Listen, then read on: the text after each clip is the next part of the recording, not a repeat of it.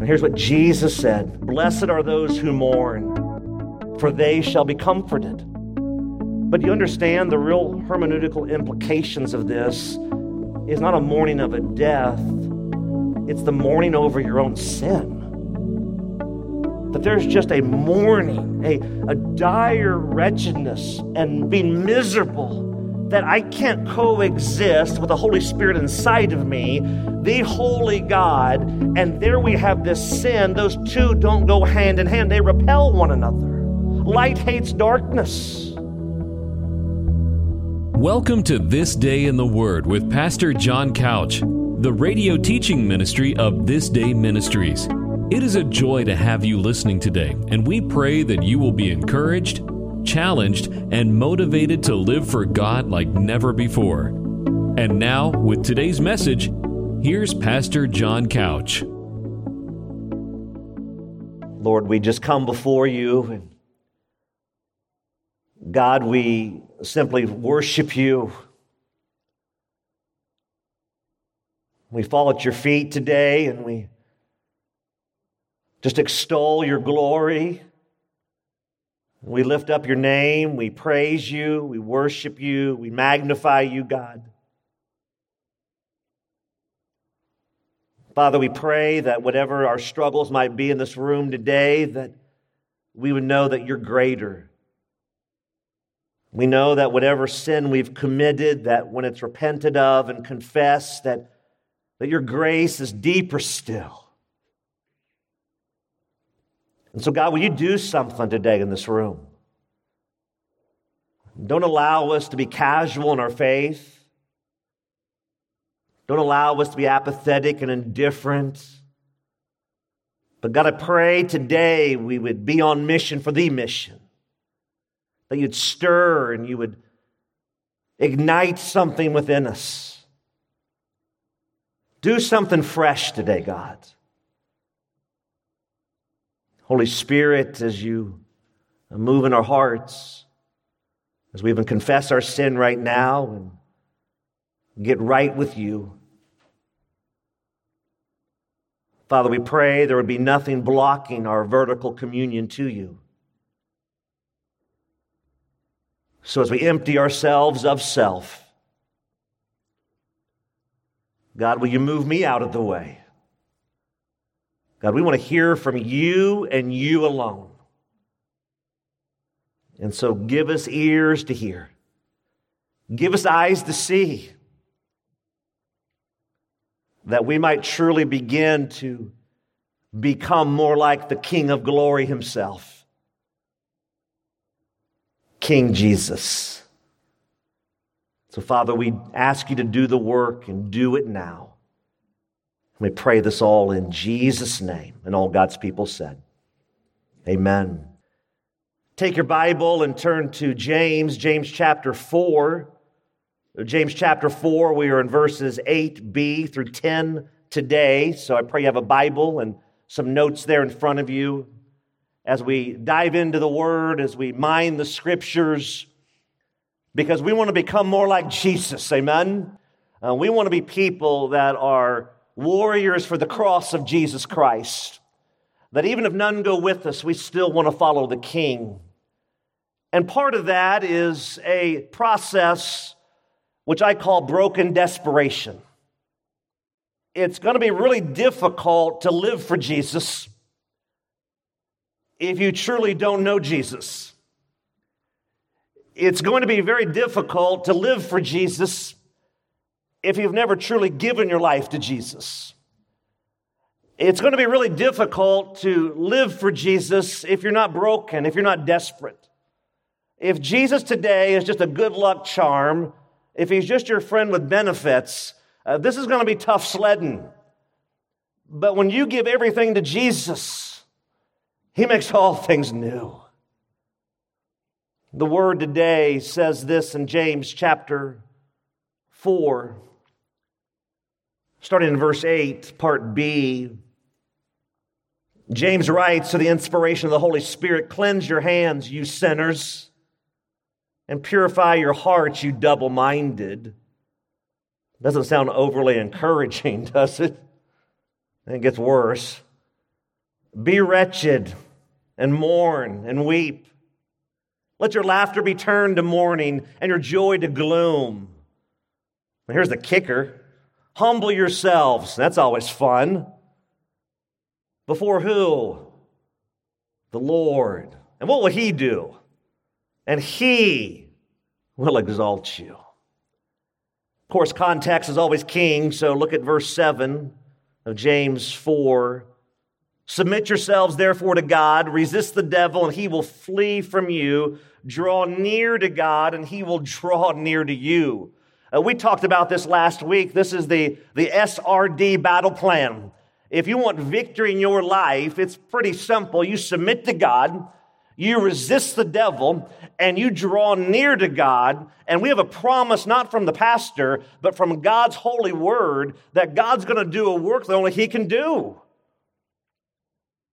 And yet submitting, that's always easy and fun, isn't it, church? I mean, who likes to submit to anybody? All right? You don't tell me what to do. You don't cut me off on the road. I'll rip off my bumper sticker that says, go to Enon, and I'll run you off the road as well, amen? There's just something in us, isn't there? There's just something in us. Every one of us, myself at the top of the list, there is just something in us that fights and it wars, and we don't want to be under anyone's control, anyone's submission, and yet that's the whole point of the gospel. Like the whole point of the gospel is we go, Jesus, man, it's you. Like it's you, Jesus. Like I see you for who you are. And all I want is you and your glory and your fame. And I want to get rid of myself. I want to die daily to self. And I just want to surrender to you, all for the praise of your glory. That's the whole point of the gospel. And so James is, by the power of the Holy Spirit, he's given us 10 things to do here. And here we are in the remaining of those 10 today. In verse 8b, he says, cleanse your hands, you sinners, and purify your hearts, you double-minded. And he says this, and as he's keeping the context of his audience very much in tune here, very much in sync, and in this view here that he's writing again to a Jewish culture. And so he's going to pull from that culture, from the Old Testament. He says, look, I got to make this point as the Holy Spirit gives me the words, and I want to make something driven so deep within the wellspring of their soul that they will never forget this.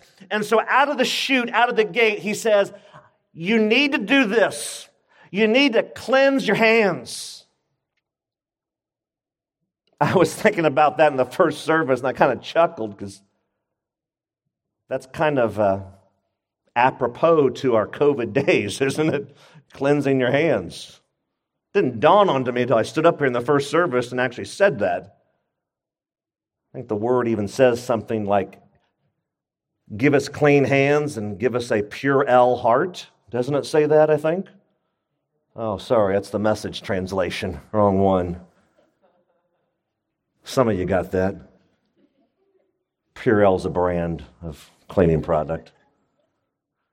What was he getting at, cleanse your hands? Why on earth would he say cleanse your hands, something external that we do? Because we talk about that here at this church, and you know my passion is revival, awakening, and reformation in the American church. We can do all the external things all day long, and the reality is, if the heart has never been radically gripped by the cross and the empty tomb, we can do a lot of external things and still end up in a godless hell.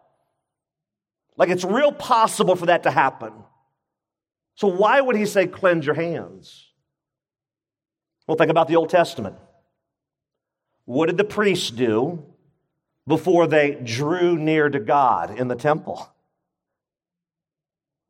Well, they lathered up, so to speak, didn't they? They cleansed their hands. It was a sign as they're drawing near. And so he's pulling from that. He's saying, you got to cleanse. Literally what he means here, he's saying to be free from defilement of sin, of wickedness. That you come into God's presence And this is the challenge all across America today in churches is it's so easy just to saunter into his presence, isn't it? We just we saunter in, don't we? Hey, sup, God, right? Sup, what's going on? Good to see you. Glad you're my buddy, my friend. No, we need to get to the point where we put God where he belongs, and that's in utter preeminence. Just glory, just splendor, awestruck wonder. Cleanse. Cleanse what? Your hands. It does represent the external behavior. You guys know this, that out of the abundance of the heart, the mouth does what? It speaks. Out of what's in my heart, we act, we behave.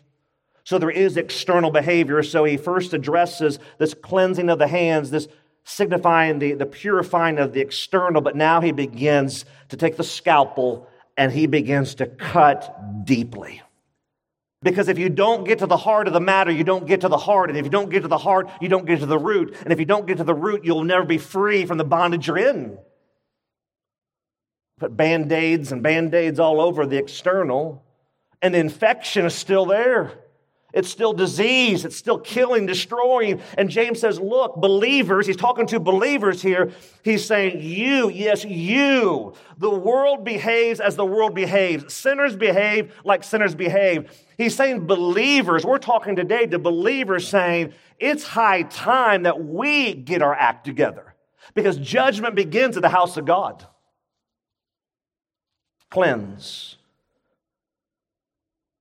Purify. Means to sanctify, to make holy. Purify what? Our hearts. Think about this. There was a real spiritual adultery that went on in the Old Testament with the kids of Israel, amen? I mean, they struggled, 40 years in a confined area, just bumping around on one another. All you got to do is obey, and this thing's going to go real smoothly. But there's this constant tug of war between the flesh and pride and my way and what I want to do, and I'm still in control. That's in the Old Testament. It's in the New Testament, and it hasn't changed today. I grapple with it. You grapple with it. Every person today is in a war with the me monster. Me planet, me universe. I got to get. And there's so many psychological ramifications behind the scene that go into that, but the root always is pride. It's always pride. Always. There's a hunger in all of us to be in control. We just got to have it. And the whole essence of the gospel, again, is that we are no longer in control. Because a life that hungers to be in control typically represents a life that's totally out of control. When you're just scrambling, trying to get control of everything, in my experience, as you begin to dig deep into that life is typically totally off the rails, out of control. Key number one, I want you to write this down. Key number one in your notes. In the quest to be like Jesus, we must cleanse and purify our hearts and minds. Don't miss that. Let me say that again. Key number one, write it down. In the quest, in the journey to be like Jesus, we must cleanse and purify our hearts and minds. You say, why do you say hearts and minds? Well, go back up to the text there, 8b, James 4. Here's what he says. Cleanse your hands, you sinners, and purify your hearts. Good. You double-minded. So again, in case you're wondering, if someone calls you a sinner and then looks at you and says you're double-minded, they're not cheering for you. Like, this is not, hey, go you. These are not compliments. When someone is double-minded, here's what it means in the original language, literally, that you have a divided interest. You can't make up your mind between one or the other. You are torn between the two. And Jesus says this, that you are either for me or you're against me. You can't ride the fence because Satan owns the fence. And James is saying, look, he's saying, believers, if you're going to walk in these sinful patterns of behavior, there's going to be great dire consequences. There are always consequences to rebelling against God. Always. Always. Now, God is being gracious to us in his judgment, and that's done, I think, a double whammy on us in our American culture, because we go, hey, I haven't been struck by a lightning bolt yet. God must be okay with this. I can assure you this, he's never okay with my sin and your sin, never. He executed his only son on a cruel Roman cross that we might be free from sin. He's just not going to give us a pass and go, hey, you know what? It's really not that bad. No, it is that bad. That's why James is saying to believers, cleanse your hands, sanctify your hearts. You double-minded, you that are torn between God and self, God and the world, you're being pulled between the two. And for you that are a true believer here in the room today, you know the difference. Because you have the Holy Spirit residing within you. When I sin, I don't have to sit there and go, was that sinful? No, I have the Holy Spirit living inside of me. I'm a new creation in Christ. And when I sin, I know I'm sinning. I know I'm doing what's wrong, and I often rebel against that. I got to cleanse. I got to purify because I'm being double-minded. The reality is as you draw near to God, it's going to be utterly impossible. Think about this. As you draw near to God, as I draw near to God, it's going to be utterly impossible. Think about this. To not be cut to the heart over our sin. Like if right now, if you're dealing with an area of personal indwelling sin in your life, and right now it's coming to your mind, and you know what it is, I know what mine is, maybe you got a list, and right now the Holy Spirit is speaking to you, he's all up in your business, and he's going, you got to deal with this because if you continue to manage this, it's going to continue to manage you. And so right now as you're thinking about that, it's going to be impossible to truly draw near to him and hang on to your sin in a way that's being non-repentant. God doesn't look at that and go, yeah, just go for it. We see that in our culture. When we see people right now inside churches all over our country who are blatantly living against God's word, and they go, I'm a believer. I'm a Christian. Really? That's utter delusion. You can't live in sin habitually and go, yeah, I got redeemed. That's not how this works. One man said it like this. The repentant heart, think about this, the repentant heart renounces any attempt to justify sin. Isn't that good?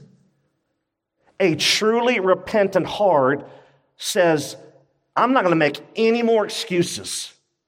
I've been blaming everyone else for my predicament, and it's high time I look in the mirror, the man, the woman, the student, the child in the mirror. I'm going to look at that person in the mirror. I'm going to own this. I'm going to deal with it. I'm going to kill it. Or as John Owen said, be killing sin or be killing you.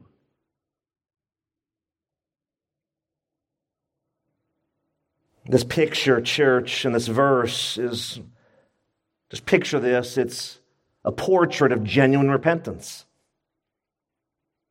There's a cleansing, a purifying.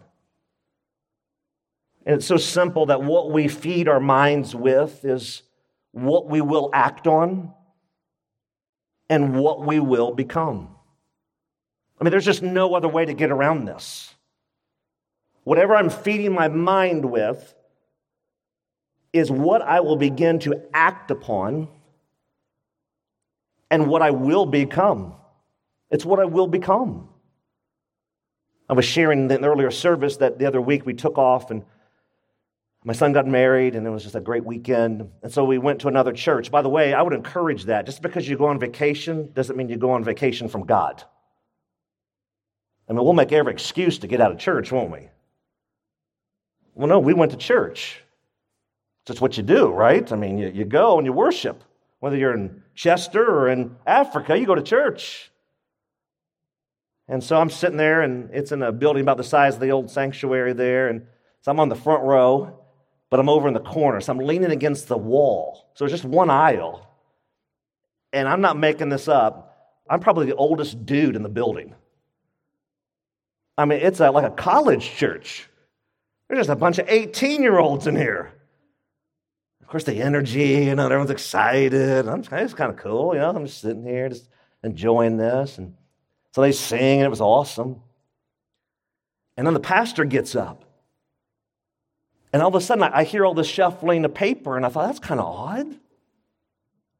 And I'm just kind of sitting, remember, I got my back against the wall, so I'm kind of leaned here.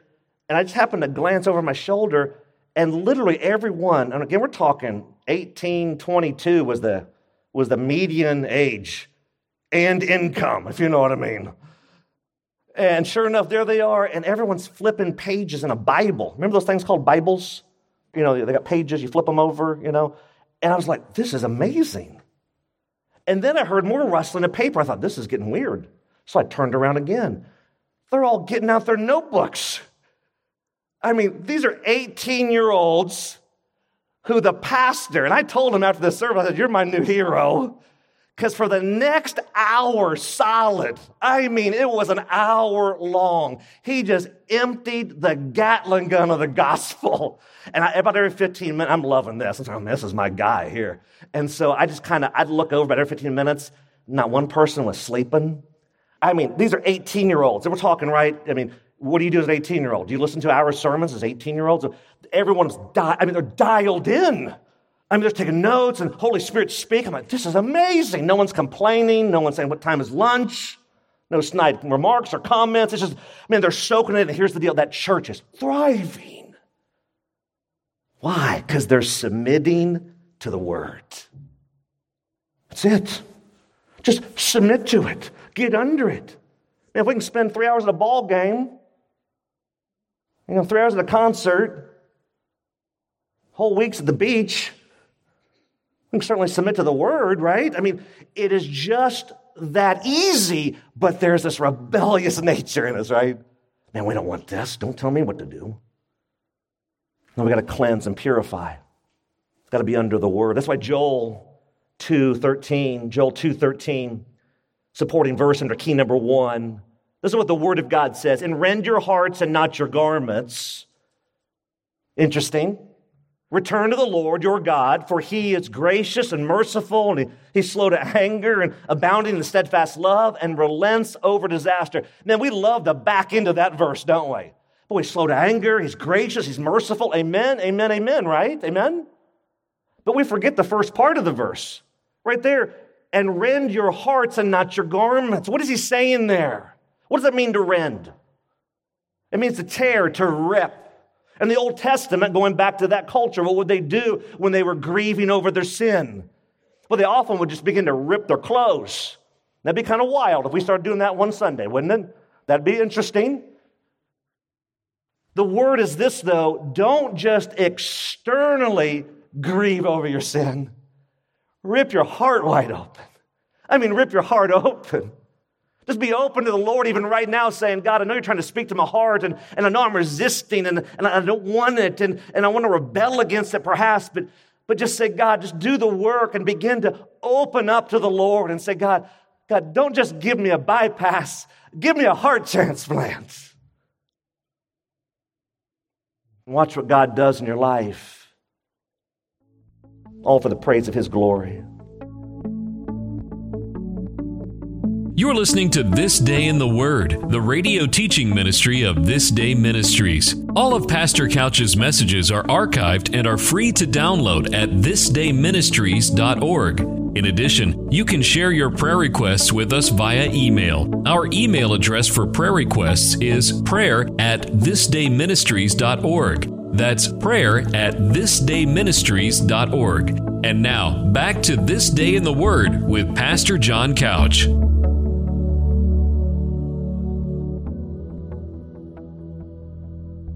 So verse 9 of James 4, James really rips the scab off here, doesn't he? Here's what he says in verse 9. So he goes deeper. Be wretched and mourn and weep. Okay? Let your laughter be turned to mourning, not mourning as in AM, and your joy to gloom. So context is king. So here it is, 8b, cleanse your hands, you sinners, purify your hearts, you double-minded, you with divided interests. Okay, you're not getting this. Let me go deeper. Be wretched and mourn and weep. Let your laughter be turned to mourning and your joy to gloom. What is he saying? I thought Jesus wanted us to be happy. I thought your best life is now. Isn't every day a Friday? I mean, isn't that why you're created? To achieve the American dream, right? That's why we're here. It's the American dream.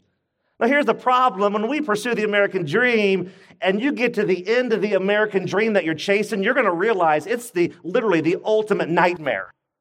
Because when you pursue self, when I pursue self, selfishness is the miserable life.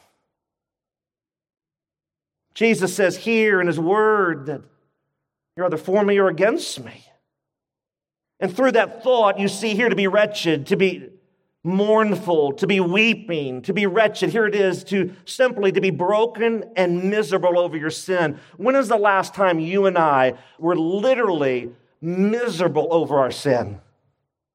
I mean, miserable. Like when you sin, when I sin, is it just hey, it's not a big deal? Or are we cut to the heart? Is the Holy Spirit working on us with his surgical scalpel like only he can do? And is there a being miserable to the point of now taking action? So often we hear this message of grace, and there is grace. But what I hear and see so often is a cheap grace, a sanitized Jesus. And when you study the crucifixion, there was nothing sanitized about our Jesus. He was whipped and scourged and beaten. He was mocked. He was tortured. He was executed. I mean, executed on a cruel Roman cross that you and I might be free. And there's nothing palatable about this picture.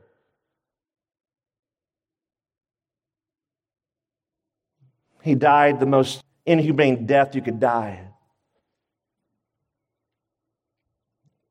And then we have the gall to say our sin's just not a big deal. Rend your heart. Genuine repentance. Be wretched, miserable, mourn, grieve. It's the inner response to the brokenness. That there's going to be an inner response. Has anyone in the room ever been disappointed before in your life besides me? A couple of us. Okay, all right. I mean, when you're disappointed, what happens? Well, you get a little frustrated, don't you? I mean, when you're disappointed, when you haven't obtained something you wanted or didn't get the promotion or whatever, fill in the blank, there's typically a disappointment there. I don't know about you, but I want to grow in my faith to the degree where, man, when I sin, I want there to be just utter brokenness.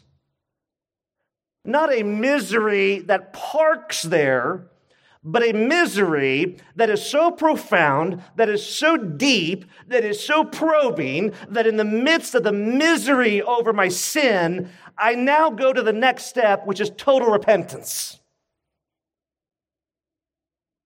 It's just too easy to live this life and have Jesus be our fuzzy dice around the mirror, our spiritual vending machine. And when A6, that glorious pack of Oreos, gets hung up after you put your money in the machine, what do you do next? Well, you tip the machine over and you start beating on it, don't you? And it's easy to do the same with Jesus. No, there's no one who takes and needs to take responsibility for my sin other than me.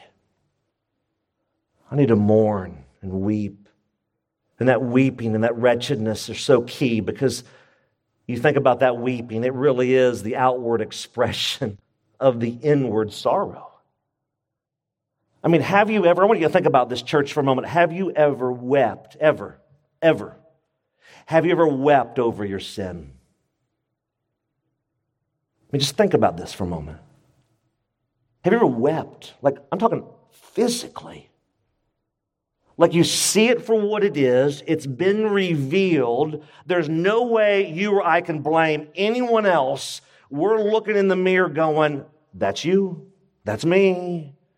And you begin to see the gravity and the hurt and the pain that you've inflicted on others, and you begin to weep. Most of all, you see the hurt and the pain you've inflicted on God. That it was my sin that nailed him to the cross. It was my sin that held him there, as the song says. I mean, what would happen in your home, at your business, your ball team, your church, if you and I began to take our sin seriously? We'd never be the same again, would we? And right here, the command from Scripture. By the way, these are not 10 suggestions. These are 10 commands. Wretched, mourning, weeping. Let your laughter be what? Be turned to mourning and your joy to gloom. Is God through His Word saying you can never watch another Tim Hawkins video? Is that what He's saying? No, that's not what He's getting at here. He created laughter. The joy of the Lord is our strength, Nehemiah says. That's a good thing here, and that's why you got to understand Scripture. Now, if we don't understand it, if you're not here every week, if you're not under the Word of God, here's what you're doing. You are just setting yourself up for more spiritual failure. That's all you're doing. I don't feel like going or whatever, and this excuse and that. And okay, I'm not going to chase you around town trying to find you, but I will tell you, bridge is out. Like, the bridge is out. Like, you keep driving over that bridge, and at some point, a crisis is going to hit in your life. And there's going to be dangerous consequences, because as we're going to learn here at the end of this message, we are all leaving, whether we like it or not, we are all leaving a spiritual inheritance. Every one of us. Every one of us. What's the laughter he's talking about? Well, it's a sarcastic, flippant view of our sin. It's really not that big a deal. Don't rob banks, preacher. Don't murder anyone. Not sleeping around. What's wrong with a little bitterness? A little unforgiveness? A little undermining in my employment? Maybe passive-aggressive and just undermine. What's a big deal? We as believers should be the best employees there are. The hardest workers, always on time, staying late. We should be the ones that are leading in this. What do? We just kind of blend in with the crowd. Oh, I pray in my life and your life that the sarcastic laughter of flippancy with our sin will be no more. That's why key number 2 is so important. Write it down. Key number 2. In the quest to be more like Jesus, so again, in this journey to be more like Jesus, we must rend our hearts and not our garments. So again, under that note, you'll see there on your notes, to make this real simple, it's internal change, not just external change. And that's where we got to deprogram from this American view of Christianity. Raise the hand, said the prayer, do the cartwheel, sign the card. All good things in and of themselves, got dunked, got wet, but has your heart been changed? I mean, it doesn't even make any sense. And yet we bought it hook, line, and sinker. I got saved. Really? Tell me what happened. Nothing. Okay, you didn't get saved. You did a bunch of external things. Have you given your life to Christ? No. Okay, go back and check your salvation. You say, that sounds harsh, that sounds mean. No, that's the most loving thing you can tell someone. Harsh and mean is letting someone else go to a godless hell when you know they've never given their life to Christ. That's harsh and mean. That's why key number 2 is so important. In the quest to be like Jesus, we must rend our hearts and not our garments. I want you to write down a verse here, a couple verses from Acts. Write down Acts chapter 2, 36 through 38. Acts 2, 36 through 38, the first church was in Acts, first home was in Genesis. And so here it is. Look what the word says here in Acts 2.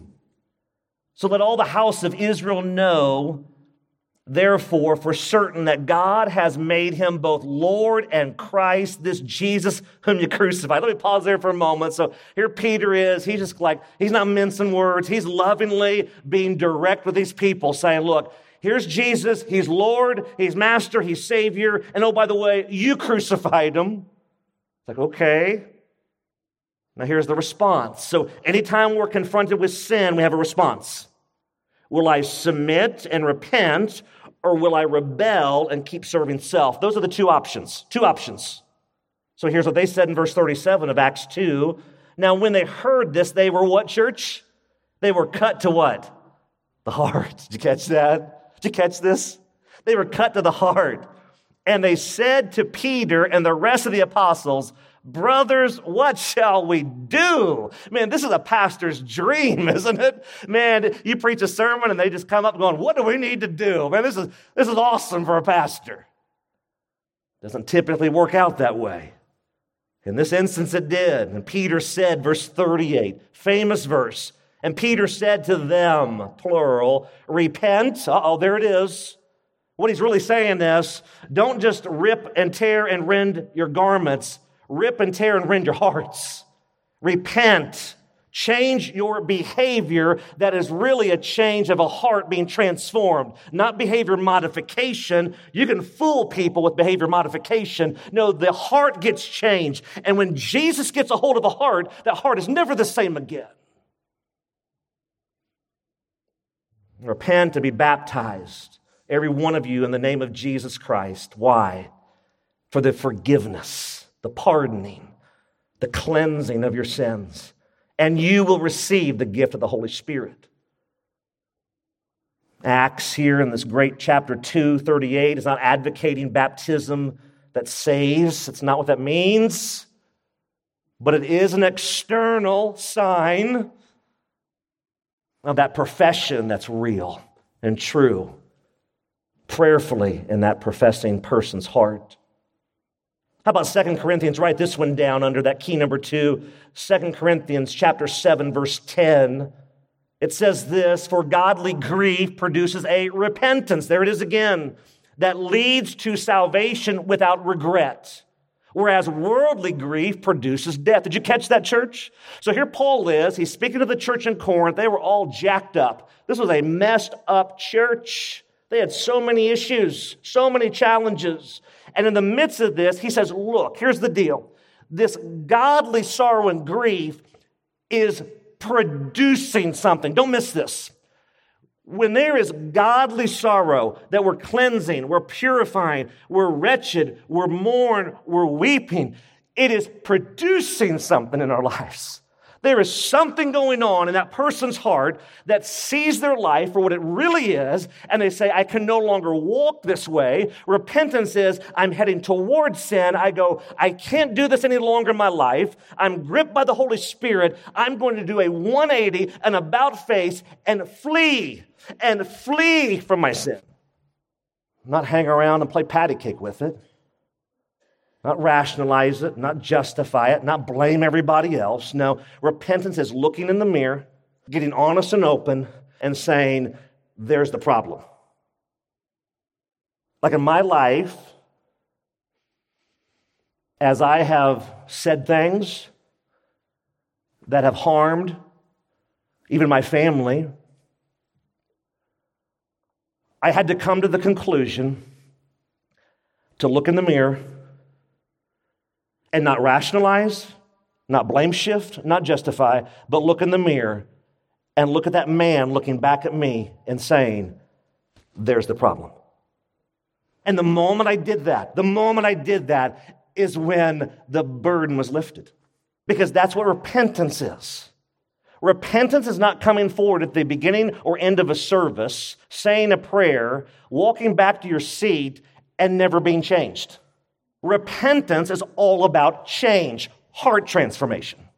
and hearing God's word, for godly grief produces. It's working. There's something going on behind the scenes. It's producing a repentance, a heart transformation that leads to salvation.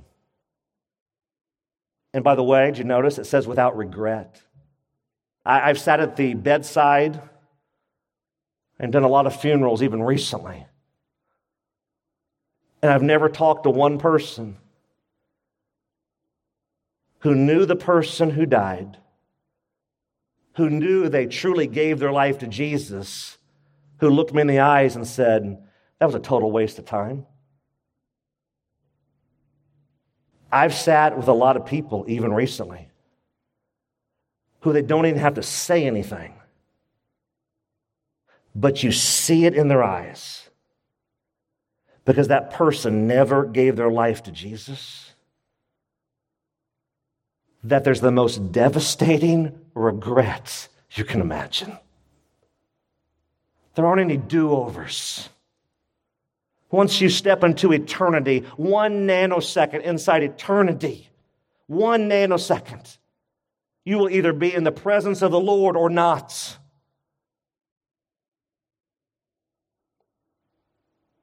But the worldly sorrow leads to grief that produces death, eternal death.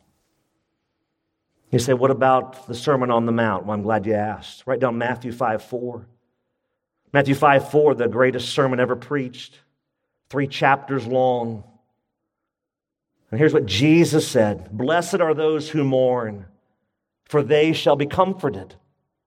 But you understand the real hermeneutical implications of this is not a mourning of a death, it's the mourning over your own sin.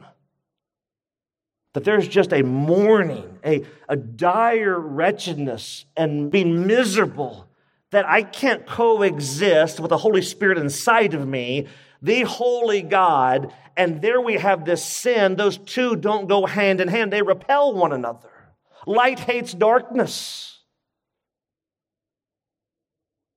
And you say, well, okay, I'm almost there, so what's the final command?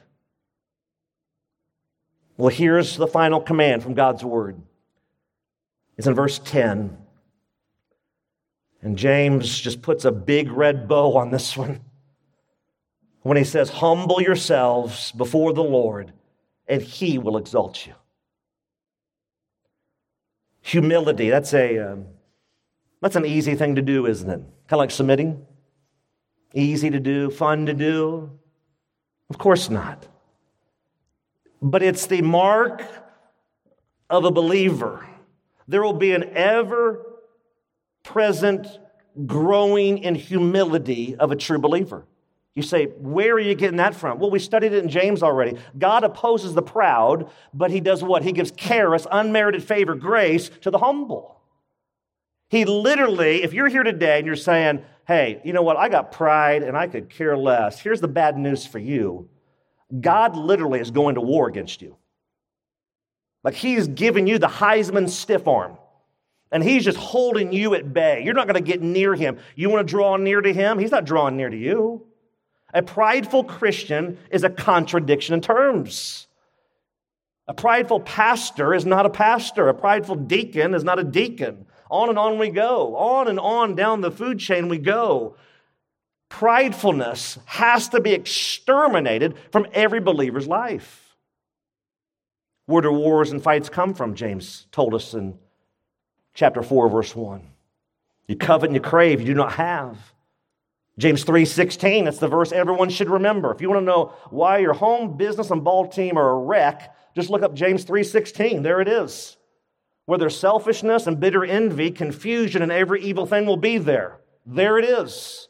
It's the me monster. It's this gotta have, and I don't get. But we're listening to other people, and they're giving their commentary, and we don't know who we're even hanging around with, and they're dragging us off a cliff. And why? Because we're not submitting to the words.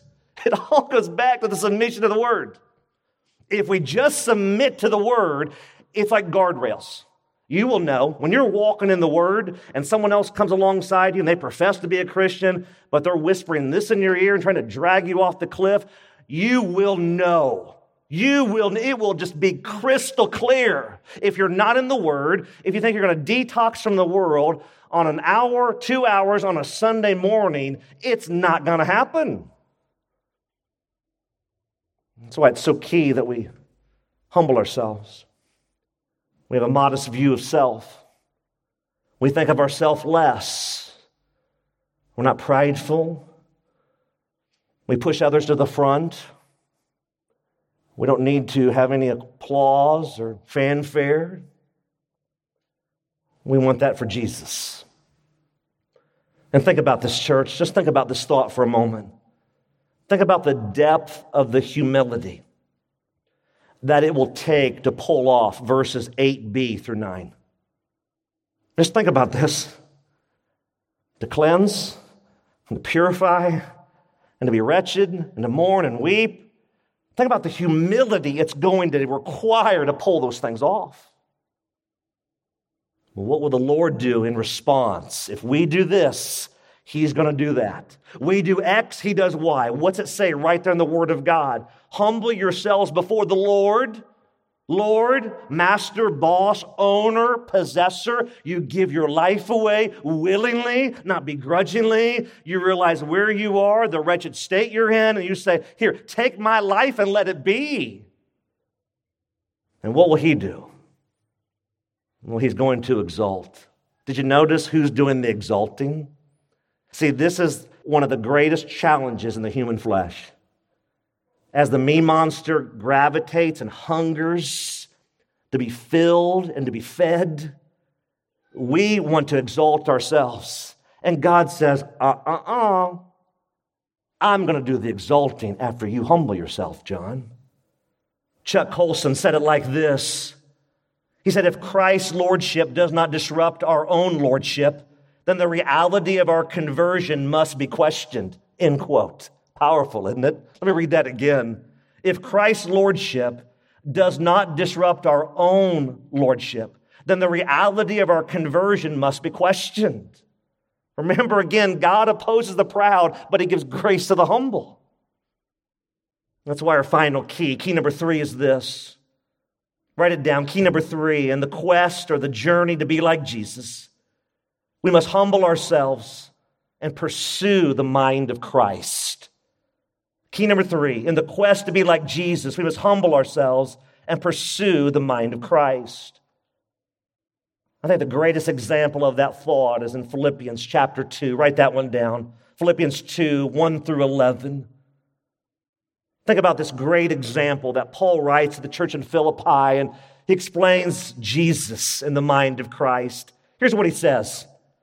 Philippians 2, verse 1. So if there's any encouragement in Christ, don't miss that, not filler, but the encouragement comes not from your circumstances improving. Your encouragement comes through Jesus. And as it comes through Christ, and you focus on Him and you laser beam on Him, no matter whether your circumstances improve or not, you still have joy. You still have encouragement. Any comfort from love, any participation in the Spirit, capital S, any affection and sympathy, complete my joy by being what? Of the same mind, having the same love, being in full accord and of one mind. Verse 3, oh, here he goes. He's on a soapbox. Do nothing, zero, not a nilch, from rivalry or conceit, but in what, church? Humility. Count others more significant than yourselves. Let each of you look not only to his own interests, but also the interests of others. Have this mind among yourselves, which is yours, where, church? In Christ Jesus, who, though he was the form of God, did not count equality with God a thing to be grasped. Look at verse 7. But instead he made himself nothing, and taking the form of a servant, being born in the likeness of men and being found in human form, he humbled himself by becoming obedient, even to the point of death, the death on a cross. Therefore, I love this, therefore God, what? Has highly exalted him and bestowed on him the name that's above every name, that at the name of Jesus, every knee should bow in heaven and on earth and under the earth, and every tongue confess that Jesus Christ is Lord, to the glory of God the Father. That's a hallelujah moment, amen. Those verses just resonate in my soul. They just stir. Don't you want to be like Jesus? Well, here's our takeaway question. What kind of spiritual inheritance am I leaving for my family, friends, and coworkers? You say, well, I'm not a pastor. That may be true. Here's reality. You're leaving a spiritual inheritance. Every person is leaving a spiritual inheritance. You are either pointing people towards Jesus or away from him. Yeah, well, I'm pointing them towards the fence. Well, remember, Satan owns the fence. You're pointing them then away from Jesus. All of us are leaving a spiritual inheritance for our family, for our friends, for our coworkers. Who are you pointing them towards? I guess another way to ask this would be, who or what rules your heart? The thought just occurred to me. In the midst of the struggle, whatever we're holding on to will ultimately hold on to us. If I'm holding on to this temporal life and my bank account and trying to get the sailboat and the condo by the beach, what's going to happen in the moment of crisis? But if I'm holding on to Jesus, the author and the perfecter of our faith, who for the joy that was set before him endured the cross, and he's despised the shame, and now he sits at the right hand of the Father. What happens when the crisis hits? Oh, in every high and stormy gale, my anchor holds within the veil. On Christ the solid rock I stand. All other ground is sinking sand. All other ground is sinking sand. Action step. Here it is. I will make it my aim to be well-pleasing to Christ in all that I do. That's it. I will make it my aim to be well-pleasing to Christ in all that I do. Now here's the challenge. I can't do this for you. I struggle in my own life to do this. If I want this more than you do, you'll never want it. But you have an opportunity right now today to change the course of your life, your family, your business, your ball team, your church. Are you going to be the one that leads in this? Let's say, I'm going to aim to please Jesus in everything I do. Even if none go with me, I'm still following Jesus. I pray that will be you. 2 Corinthians 5:9 says it like this, as Paul wrote. So whether we're at home or away, we make it our aim to please him. In all that we do. When you go to work tomorrow, please Jesus. When you do go on vacation, please Jesus. When you go golfing or fishing or whatever you do, go please Jesus. Because he paid it all, as the song says. All to him I owe. Sin had left a crimson stain, but he washed it white as snow. As that contemporary version of that song says, oh, praise the one who paid my debt and raised this life up from the dead. Is there any greater truth? Oh, praise the one who paid my debt and who raised this life up from the dead. Is that you today? Can you say that today with certainty? Oh, praise the one who paid my debt and raised this life up from the dead. Is that you today? I pray that it is. Father, we come before you, and as we think about your goodness and your grace and your mercy, your word tells us, not as suggestions, but it gives us resounding clarity how seriously you take sin. Because the word says, cleanse your hands, you sinners, and purify your hearts, you double-minded. Be wretched and mourn and weep. Let your laughter be turned to mourning and your joy to gloom. Humble yourselves before the Lord, and He will exalt you. Oh God, we plead with you. We confess our sin even right now as you're bringing those thoughts to mind. Those areas that we've neglected, that we've rationalized, that we've justified. God, forgive us. Cleanse us. Purify us. Help us to be wretched, to mourn, to weep. Oh God, I pray. Oh God, speak to our hearts during this time as we reflect, as we repent, as we pray, as we do business with you. Don't allow us to leave here today the same that we walked in. But I pray today for some of us might be a new day. Here's the beauty of the gospel. As one person once said, failing in itself is not the issue. It's what we do next that matters. God, I pray if we've never given our life to you truly, that today will be that day we give all. God, I pray if we need to repent from sin, that we'd do that right now. God, I pray that we'd be all in for you. God, you were all in for us on the cross through your Son.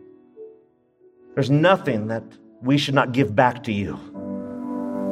And so, God, would you do a work as you minister to our hearts during this time? And we pray this all in Jesus' name. And all God's people said, amen. You've been listening to This Day in the Word, the radio teaching ministry of This Day Ministries. Don't forget that all of these messages are archived and are free to download at thisdayministries.org. That's thisdayministries.org. In addition, if you have been blessed by the teaching of God's Word during This Day in the Word, we would love to hear from you. Our email address is info@thisdayministries.org. Thanks again for listening as we strive to honor Christ and impact our world as we spend this day in the Word.